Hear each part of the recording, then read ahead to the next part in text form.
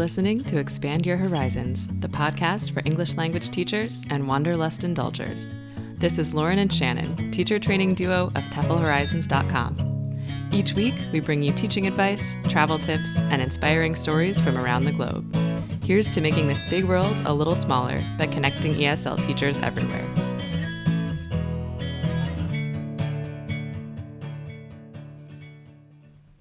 Hello, and welcome to this week's episode of Expand Your Horizons, the TEFL Horizons podcast. I am here with Lauren, not physically. Hi. We are recording remotely, but we're finally doing an episode together again, so this is exciting. And today, we are talking about teaching grammar. We've been talking about this a lot lately because we've done a couple of webinars on grammar teaching, and we have a new blog post that just came out on Friday all about grammar. So this is something that we've been thinking a lot about, and something that we've noticed new teachers really tend to struggle with. For some reason, grammar tends to be the most intimidating type of lesson for teachers to teach, and often one of the most intimidating types of lessons for students to learn. So in this episode, we want to bring you 6 tips, some of our favorite tips for teaching grammar lessons. Yeah, great. I was thinking too, as you're talking about that, teachers struggle, and it's not necessarily because they didn't learn grammar. A lot of us learned something along the way. We learned how to write papers, we learned how to speak properly, but I think, the truth is we didn't learn grammar the way our students learned grammar. And so when we set up a grammar lesson, it can be sometimes really overwhelming to know if we're doing it right or not. So I really love these 6 tips that we put together, and I think that I think that our listeners will love them too. So let's get started without further ado. I think that Shannon's got the first tip, right? Yeah. So our first tip for teaching grammar is to set context. So just to clarify that, context is not the grammar that you're teaching. Let's say, for example, I'm teaching a grammar lesson on the present perfect. The present perfect is not my context. Context is really just a fancy way of saying the topic or the theme of the lesson, and also the situation in which the grammar might occur. So again, if we take our example of the present perfect, that's my grammar point. But the context is going to be whatever situation I might use the present perfect in. So we often use the present perfect. It's that, if you're not familiar with it, it's that structure, have done something. So I have recorded a podcast episode. I have been to Hungary. I have never tried kimchi. I don't know. So we tend to use the present perfect, that have done something structure, to talk about kind of general life experiences. So when I'm thinking about how to set context for my lesson, that's one direction I could go. I want to think about, okay, what's a situation in which we want to talk about different experiences? The first thing that comes to mind for me right away is to talk about traveling. So you can think of a lot of situations where you might want to talk about experiences with traveling. Have you been to this country? I have been here. I haven't been here. So traveling then could become my context. And it's important to set context for a couple reasons. First, because it makes the lesson more interesting. One of my pet peeves is when teachers begin a lesson by saying, okay, everybody, today we're going to learn grammar. Or today we're going to learn the present perfect. Same. Right. So if we mentioned that, grammar lessons tend to be one of the lesson type maybe that students are intimidated by as well. So if I'm a student in this class, I'm already thinking that, grammar is hard, grammar is boring. And then the first thing the teacher says is, today we're going to learn grammar. I am probably instantly not excited about this class. So I think starting the lesson by saying, today we're going to learn grammar, or today we're going to learn XYZ structure, you're really missing a golden opportunity to engage your students off the bat. And instead, you're risking kind of isolating them right off the bat, right? Yeah, absolutely. But instead, if I start the lesson, who likes to travel? Think about the last place you traveled to. That's a lot more engaging. It's also a lot more personalized for the students. Yeah. Lauren, any other reasons context is important? I feel like, yeah, to add on to what you said, also, it helps students connect the language that they're going to learn with their personal experience. And, we don't carry grammar around in our brains like a little filing cabinet. It's not like we have, slots labeled like present perfect continuous and the past perfect or whatever. We have our brains arrange information in experiences. Much like we learned our first language, we learned language through experiencing different situations with our parents and our siblings. That's the same for students. And so if we can activate those experiences, they're more likely to remember the grammar. Yep, absolutely. So just saying the present perfect, that in and of itself really doesn't make any sense. That doesn't mean anything. No, exactly. Yeah, it only means something when we put it into the situation in which we just happen to use it to talk about life experiences. Yeah. So by setting that context, even before you say a word about the grammar, right? When we're setting context, we don't even need to mention the grammar, honestly, at this point. That's going to come later in the lesson. That will just sort of happen naturally as we progress through the stages of the lesson. But we need to set that context first so that by the time we do get to the grammar, there's already a situation established in which the grammar makes sense and in which the grammar is relevant. And you have that buy-in factor too. Like, yes. Who wants to learn grammar if you don't know what situation in which you're going to use it? Yep. Exactly. And if you have that beginning question in the lead-in, like, okay, everybody, who likes to travel? Talk to your partner about all the places you've traveled. And then the students begin to talk to each other and they're saying things like, oh, yes, I go to China last year. I went to France many times. Right. Then, okay, yeah, they're using it incorrectly. That's fine. You're going to get to the part where you teach them and correct them later on. But you have now just proven how valuable your lesson is in the first Absolutely. 5 minutes. And it's a good way to gauge, too, how much they need to learn. Exactly. Yeah, that's great. Great. Okay, so the first tip was to set context, which is the topic, not the grammar itself. Lauren, what have we got for tip number 2? Tip number 2 is my favorite of our tips. I thought so. So anyone who knows me knows that I love adding a visual element to my lessons. So tip number 2, using the whiteboard effectively. So that includes coming up with a board plan before your lesson and doing something we call color coding. So let's take them in turn.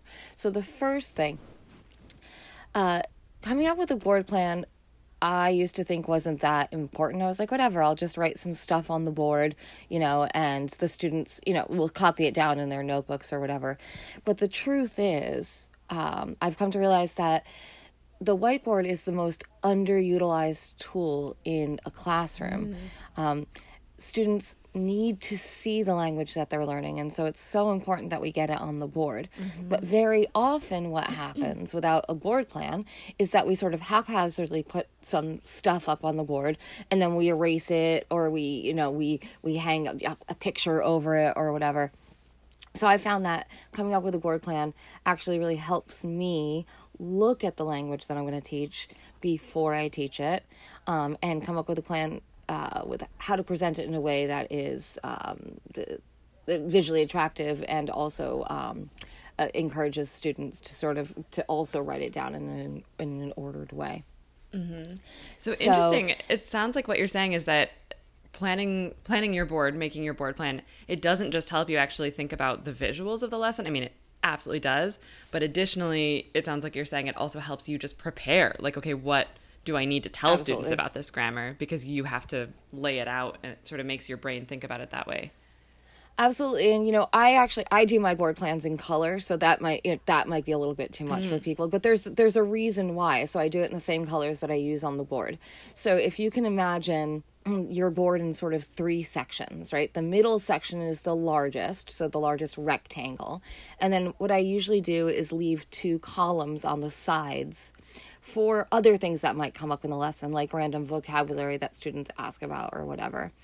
And so, as in the first step that you were talking about, Shannon, setting context, I might have, a picture or something like that up on the board for the first stage of the lesson. Well, if I've left sort of these columns off to the side, I can move my pictures to those non-working spaces and keep the middle of my board open for the language that's going to come up.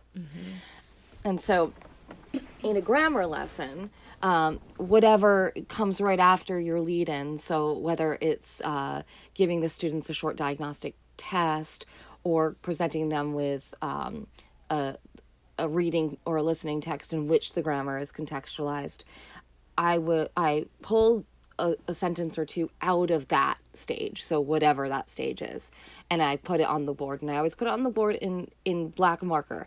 And I know it sounds crazy, but there is a method to my madness.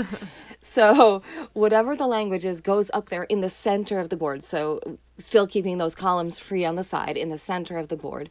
And then I'm ready to sort of workshop that sentence or work on it with the students, asking them questions about meaning or, pointing out elements of the form and stuff like that. So I always use a blue marker for meaning, and I don't always need to use the blue marker. Sometimes I can just ask questions and use questioning techniques to help students understand the meaning of the sentence. But imagine, the sentence that you were using before, like, I've been to Paris, right? In that case, I would want to show students in a visual way that I've been to Paris doesn't mean that I went there on a specific date in the future. It means that I've been there sometime before now. So using my blue marker, I might draw a timeline and show students that I've been to Paris means sometime before now, but a non-specified time in the future. The reason I use a different color is because I feel like it pops off the board better if I use different colors for different elements of my grammar. And actually, that's a tip you gave me. It's like a tip within this tip that I now often tell teachers. I always remember you said that that's one reason, like, those different colors are going to pop off the board and be more noticeable for your students. But also, if you're somebody who often has trouble remembering all the stuff that you need to put on the board, like in the moment when you're teaching, if you know that, okay, meaning's blue, form is red, pronunciation's green or whatever. Correct. Then you look at the board and there's blue missing. Uh-oh, did I forget to do meaning? And so it kind of helps trigger your memory of making sure you covered everything. I love that. Yeah, and I feel like a lot of new teachers are a little bit nervous, like they don't want to, look like they're referring to their notes too much. But what I say is refer to your notes. That's why you have them. That's why you have them. So what I do is I either use a magnet and magnet my board plan to like the corner of my board, or if it's not a magnetic board, I just tape it to the side and I copy it identically onto the board. So I know that, what I've prepared gets up there. Right. Exactly. And so, like you said, I tend to use green for form and then red for pronunciation. And what I actually, still as an experienced teacher, sometimes my mind rushes ahead to the next stage, when I forget something. If I look quickly back on my board and red is missing, I'm like, oh, wait, I have to stop and do pronunciation. And it really, it has helped sort of center that stage, I think. Yep. So great. And I love the tip about just taping your board plan or putting it up somewhere in the corner of the board and then just copying it onto the board as you go through the lesson. I think, just like you said, a lot of new teachers are hesitant to really use their notes. But remember, if you're listening, nobody is testing you or judging you on your ability to memorize your whole lesson. What the students want is for you to present the information in a way that is clear and comprehensive. They don't care how you're doing that as long as you're able to do that. So use whatever tools you need while you're in front of the class to be able to clarify the language confidently. Exactly. So just to summarize quickly, tip number 2, we said, using the whiteboard in an effective way includes coming up with some sort of board plan ahead of time. Don't be afraid to put that right on the wall next to your board, copied over, and using what we call color coding, different colors for different elements of the grammar or the structure that you're teaching. Awesome. Great. So that brings us to tip number 3. So Shannon, what have you got for us for tip number 3? So tip number 3 is closely connected to tip number 2, and tip number 3 is to clarify or do what we were just talking about, where you're putting sentences on the board and going over meaning, form, pronunciation. So clarify the same examples that were in the diagnostic test or maybe the text earlier in your lesson. So what I'm talking about here are really different stages in a lesson. If you're not super sure about what these are, definitely look at our blog. We've got a blog post that just came out yesterday on lesson frameworks. And we've also done a couple of webinars on specifically grammar lesson frameworks. But basically, just to give you an overview, in a grammar lesson, the grammar itself that you're teaching is going to come probably from one of two different things. So we talked about the first stage in the lesson where we set context. Who likes to travel? Talk to your partner about places that you've traveled. From there, in this lesson, hypothetical lesson on the present perfect, I can either give the students a worksheet, which is going to be called a diagnostic test, and that is going to test basically their ability to use this present perfect structure before I've even taught it, or I can give them a text, like some kind of written article or maybe an audio text where they read or listen to some kind of little story that has a bunch of the present perfect grammar planted in it. So maybe I give them a short paragraph that I've written about the different countries that I have been to in my life or something. So since the students are going to have looked at that, they're either going to have read or listened to that text, or they're going to have done that worksheet, which is the diagnostic test. They will have been exposed to a lot of the grammar at this point in the lesson without even realizing it. Remember, in the first couple stages of the lesson, we're not talking about the grammar at all. There's no need for you to even say the words present perfect at this point.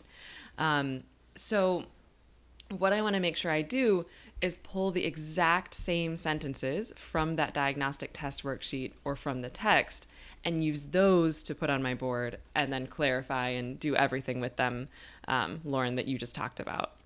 Right. And the reason for that is because, I mean, if you don't, it's not the worst thing in the world, but it's a bit disjointed and you're wasting your material, basically. Like if I make the students do this whole diagnostic test worksheet on the present perfect, so they've done that exercise alone, they've talked about it with their partner, and then I go over the answers with the class, and then I turn around and say, okay, now look at these 3 totally different sentences in the present perfect. What is the point of that, right? Like they haven't had a chance to analyze those sentences yet and really think about them. Whereas with the sentences that were on the diagnostic test, like they've really had a chance to process those. So take your diagnostic test, for example. Once you finish going over the answers, pull a couple of those sentences and get those exact sentences on the board, then get into your meaning, form, pronunciation. Great. Yeah, absolutely. Yep. I feel like also like not using the text or the test is just such a wasted opportunity. Mm-hmm. Like, but the book has done a pretty good job of setting up the context here, so why not use it? Exactly. Or if you don't like the context, well then we'll switch it. So don't use that text or that test, right? Right, exactly. Then, if you have different examples that you want to be the ones that you put on the board and clarify, then make sure those examples, you then turn around and plant those into the diagnostic test or the text. Yeah, change the material that the sentences are coming from. Yep. And I think, that's just a big mistake that new teachers make. And it's not like it's horribly detrimental to the lesson if they're still using the framework and presenting the grammar and clarifying it. It just means you have to do so much more work. Like you're not making your material work for you as much as you can. Like you might as well get as much mileage out of it as you possibly can. Yeah, agreed. Okay, so tip number 3 was to use the same examples in your clarification on the board, those same examples that were in earlier stages of the lesson, the diagnostic test or the text, for example. Lauren, what do you have for tip number 4? All right, so tip number 4 actually brings us to the next stage of the lesson. So once you've you've gotten those examples from your test or your text on the board. This is a review for some of you who have done your CELTA. For others, it might be new. When we look at the sentence on the board, we want to analyze it with students, and we want to analyze it in three ways. We want to look at the meaning of the sentence or the grammar. So past perfect, I've been to Paris. When? I'm not sure. Was it sometime before now? Yes. And we look at the form. So I have been, using have plus what we call the past participle, the third form of the verb. So go, went, gone. Gone is the past participle. See, saw, seen. Seen is the past participle. And also pronunciation. So having students listen to you say the grammar and then having them repeat it. What I've seen with a lot of teachers who are just starting out is that sometimes, because of, whatever, you have a lot planned for the beginning of the lesson or whatever, lessons can get what we call a little bit top heavy. So the beginning of the lesson can go a little bit longer than necessary or than desired. And so you get to the stage of your lesson where you're going through the meaning and you're going through the form, and you kind of look up at the clock and you're like, oh no, like I'm running out of time. I need to kind of move this lesson along so students have enough time for the next, practice stages.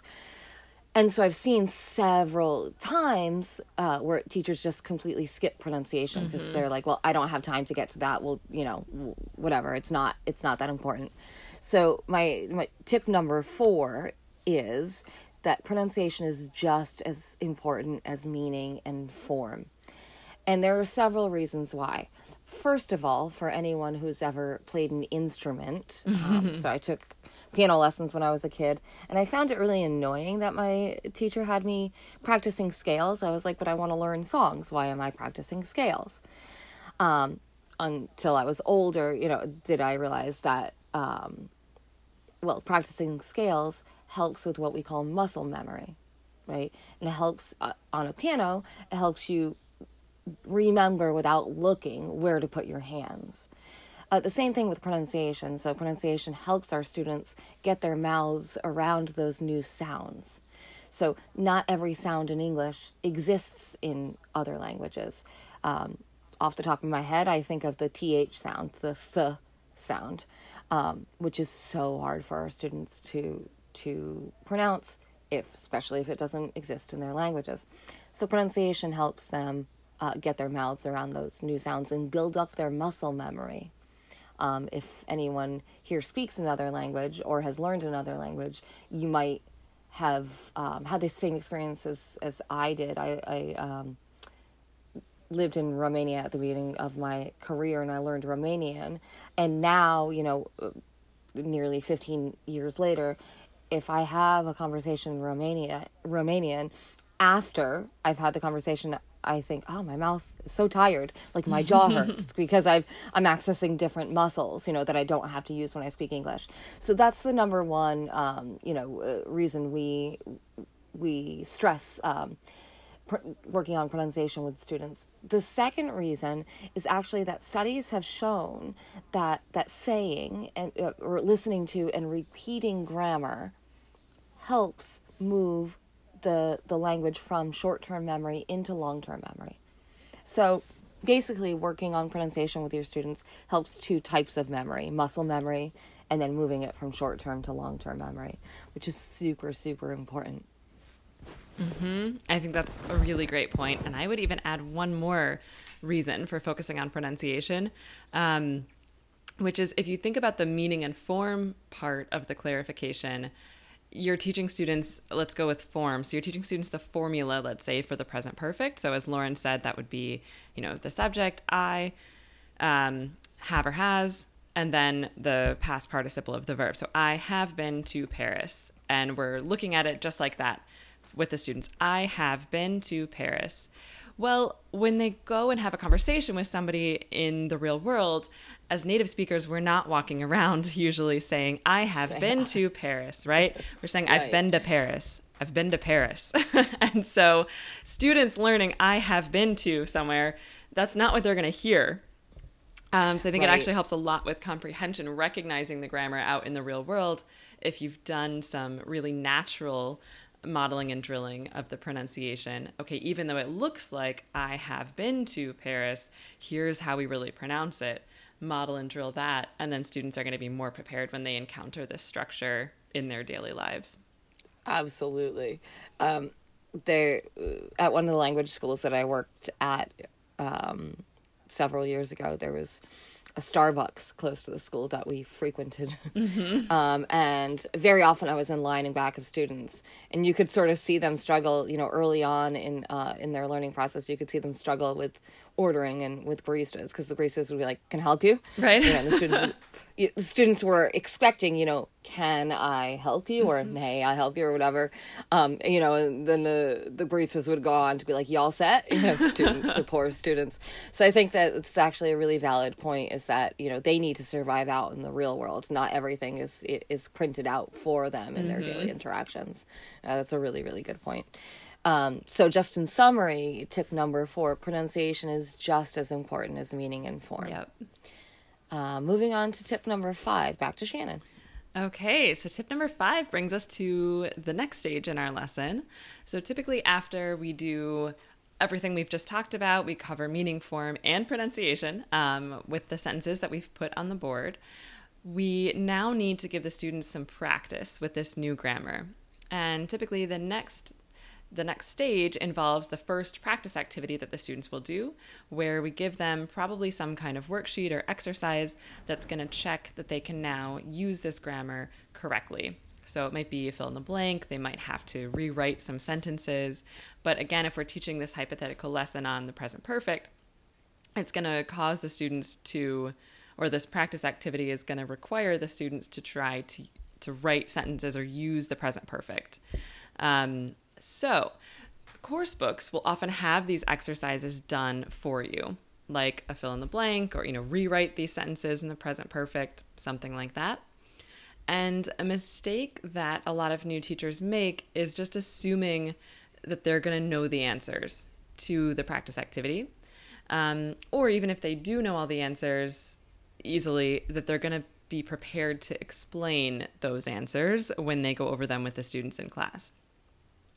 And that is not always the case. So our tip number 5 is to make sure that you actually do the practice activities in advance of your lesson so that you understand what the correct answers are and you're prepared to justify them to the students. So you can anticipate questions that the students might have, difficulties that the students might have, and you're going to be able to clarify those answers in a way that is effective. Absolutely. Yep. So those practice activities, if we have a worksheet and you have the students do the worksheet alone and then they check in pairs, and then finally you go over the answers. So you elicit from them, okay, what's the answer to number 1, number 2, etc. You want to be able to get those answers on the board as you go over them, so students have a visual record of what the correct answers are.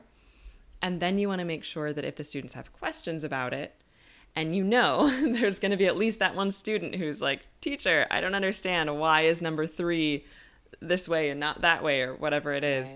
Right. If you haven't thought about that in advance, you're going to stumble there, because it's really hard. Even as a native speaker, it's really hard to just come up with a good reason on the spot if you haven't thought about it. And so when I'm observing lessons, what I often see happen is teachers will it's like a deer in the headlights effect, where they kind of get swayed by the student's question and they start over analyzing until the grammar doesn't even make sense anymore. And they'll say things like, "Oh, I don't know. Yeah, maybe you could say it the way you thought. I'm not sure," when actually it doesn't work. And so, however, if you have gone over the answers first, you've thought through every single answer on that worksheet in the preparation for teaching before you even teach it, and you've thought, okay, so I see here in the answer key that number 1, the answer is this. How do I justify that? So my tip is, while you're doing this, imagine that one student, either the student who's just a little bit weaker or the student who's just a little bit more confrontational and wants to question you on every single answer. Imagine for every single one that student raising his or her hand and saying, "But why? I don't understand. Why?" and you have to justify it. So prepare in advance how you're going to justify it. And often that will involve looking back at the rules that you will have taught in the previous stage. So that stage that Lauren was describing, where you're going over the meaning, you're asking the students questions about the meaning, you're going over the form, you're going over the pronunciation. Go back to that stage in your planning and think, okay, how can I use the information that's here that I will have taught to justify what the answers are on this exercise? Absolutely. And also you can just write the answers right on the same handout that you've given the students, so that you're not fumbling around. So when they say number 6 or whatever it is, that they need more clarification on, that you've got it right in front of you. Yes, good point. So, write your answers. And also, if you need to leave a little sticky note or something right on that sheet of paper with, like little justifications or, little help that you've anticipated, just have it right there in front of you is a really good idea. Absolutely. And this will get easier and easier. I mean, I know this sounds like a lot of preparation that's going into teaching this one lesson, but this will get easier and easier. Eventually, you'll have to do this less and less as you become more comfortable with the grammar yourself. But I think especially when you're just starting out, doing this is so helpful, because it's going to make you look more credible in front of your students. It's going to make you feel a lot more confident, a lot more comfortable, and it's just going to make your lessons go more smoothly. Yeah, and I think some of the previous tips actually that we've given are kind of time savers too, because what we're saying is like, don't reinvent the wheel. Use the examples from the diagnostic test or the text. Like, you don't need to go outside of the course book. You can just adapt these things. Yeah, that's really true. You don't have to overcomplicate it. As you gain experience and you want to start creating your own materials and stuff, that's fine. But like, very often you can use what's in the course book, or it can be very easily adapted. Exactly.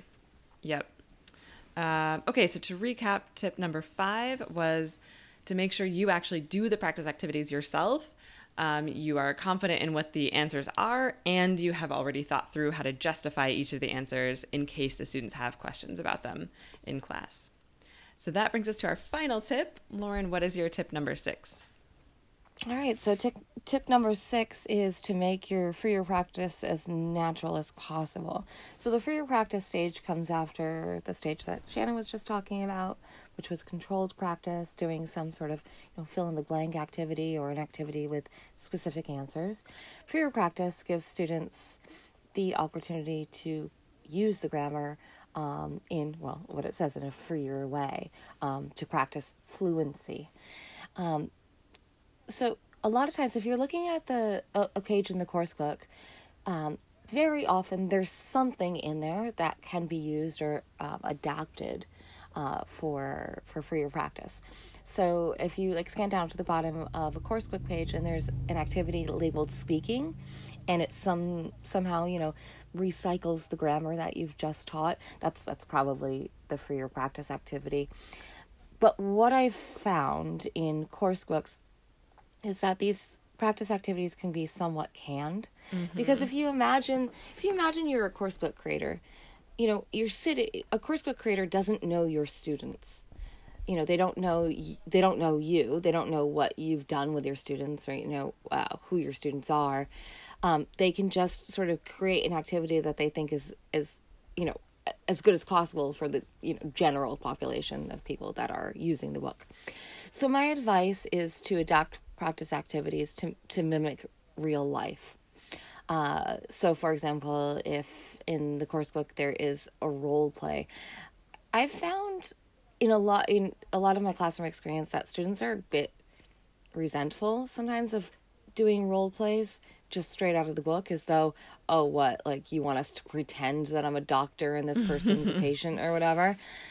But I've taken the same exact activity and just adapted a little bit to my students, and instead of doing it directly out of the course book, maybe put their roles on roll cards and distributed them, and all of a sudden they're participating more because they feel like they've been given an active role in the freer practice, rather than just reading out some script from the course book. So really look at your students, look who they are, and look at the things that they're interested in.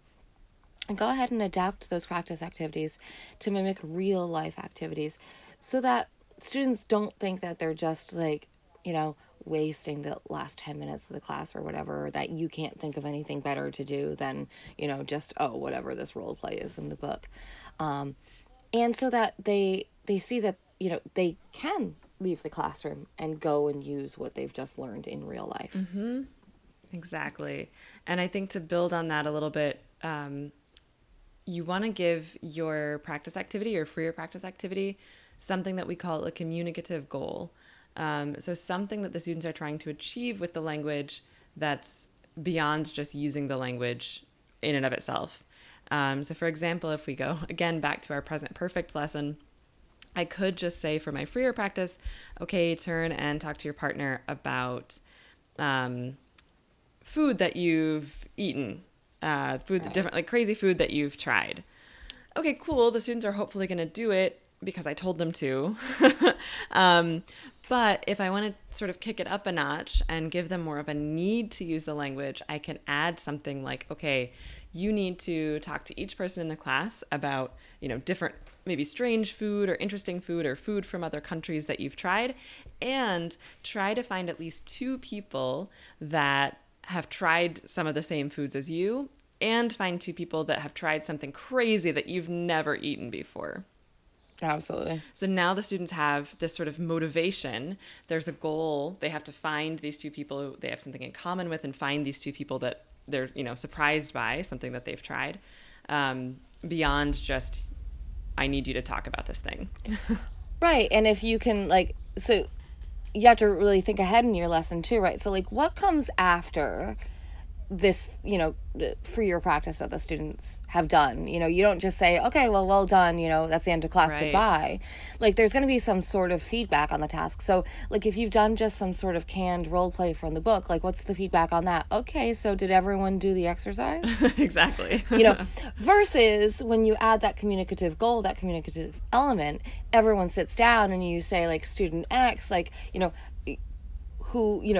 who in the class, ate the same strange thing that you've eaten, or whatever the communicative goal is. And then it becomes an actual discussion. Exactly. Rather than just canned feedback on a task. Exactly. Yep. So it gives you as the teacher a jumping off point to do this feedback, which is really helpful. Right. So just to summarize, tip number 6 is to make for your practice as natural as possible by adding that communicative element, that communicative goal into it. And feel free to adapt your practice activities that are in the book in order to mimic real life as closely as possible. Yes. Great. So we hope this was helpful. That was our list of 6 tips to improve your grammar teaching. If you are interested in this topic, we just finished, unfortunately, so you missed it if you didn't know about it already, a series of, the second, I guess, in our series of webinar workshops on how to teach grammar. But definitely stay tuned because we will have more to come. And if you're really, really interested, send us an email, info@teflhorizons.com, and we can try to hook you up with the link to watch some of those videos. If grammar is something that you are not terribly confident in yourself, as many native speakers are not, so if you're not really very confident in your own knowledge of grammar, like what the present perfect tense is, what all of these other tenses are, and if that's tripping you up potentially as you're trying to teach grammar lessons, we have an online course. It is completely self-paced, completely online, and really, we think, engaging and effective, called Be Your Own Grammar Guru. So it is an online course that we designed as teachers and CELTA trainers specifically for ESL teachers. So it takes just the grammar that you need to know for your classroom and breaks it down for you in a way that is clear and in a way that is fun. We do videos on meaning. We actually give you some of those questions, concept checking questions we alluded to, that you could ask your students. We break down the form. We give you advice about the pronunciation and what specifically students need to know to pronounce the target language, the grammar that you're teaching naturally. And we also give you some ideas for practice. So Lauren and I are really excited about this. You can check it out by going to our website. I will put a link directly to the course in the show notes for this episode. So Lauren, anything to add? Nothing to add about grammar specifically, but I just wanted to say that, thanks so much for listening to our podcast. Like, Shannon and I wouldn't be here without all of you, and thank you so much for your support. Like, I had a realization the other day that, like, I'm doing what I love, and I feel so fortunate for it. So thank you all so much for listening and for your support. And as Shannon said, like, if you've got questions or if you have ideas for future episodes or blog posts or whatever, please feel free to email us, because we're always looking to meet your needs. Definitely. We're so happy to be able to provide these resources for you. Definitely. As Lauren said, that is the whole reason why we do this. We love doing this. We love being able to answer your questions and give you advice that you actually find useful for your teaching. So absolutely leave us a comment on this episode below. Email us, reach out to us on social media. However you can connect with us, we would more than love to hear from you. So thank you, everybody, for listening, and we will see you next week. Thanks, everyone. Bye.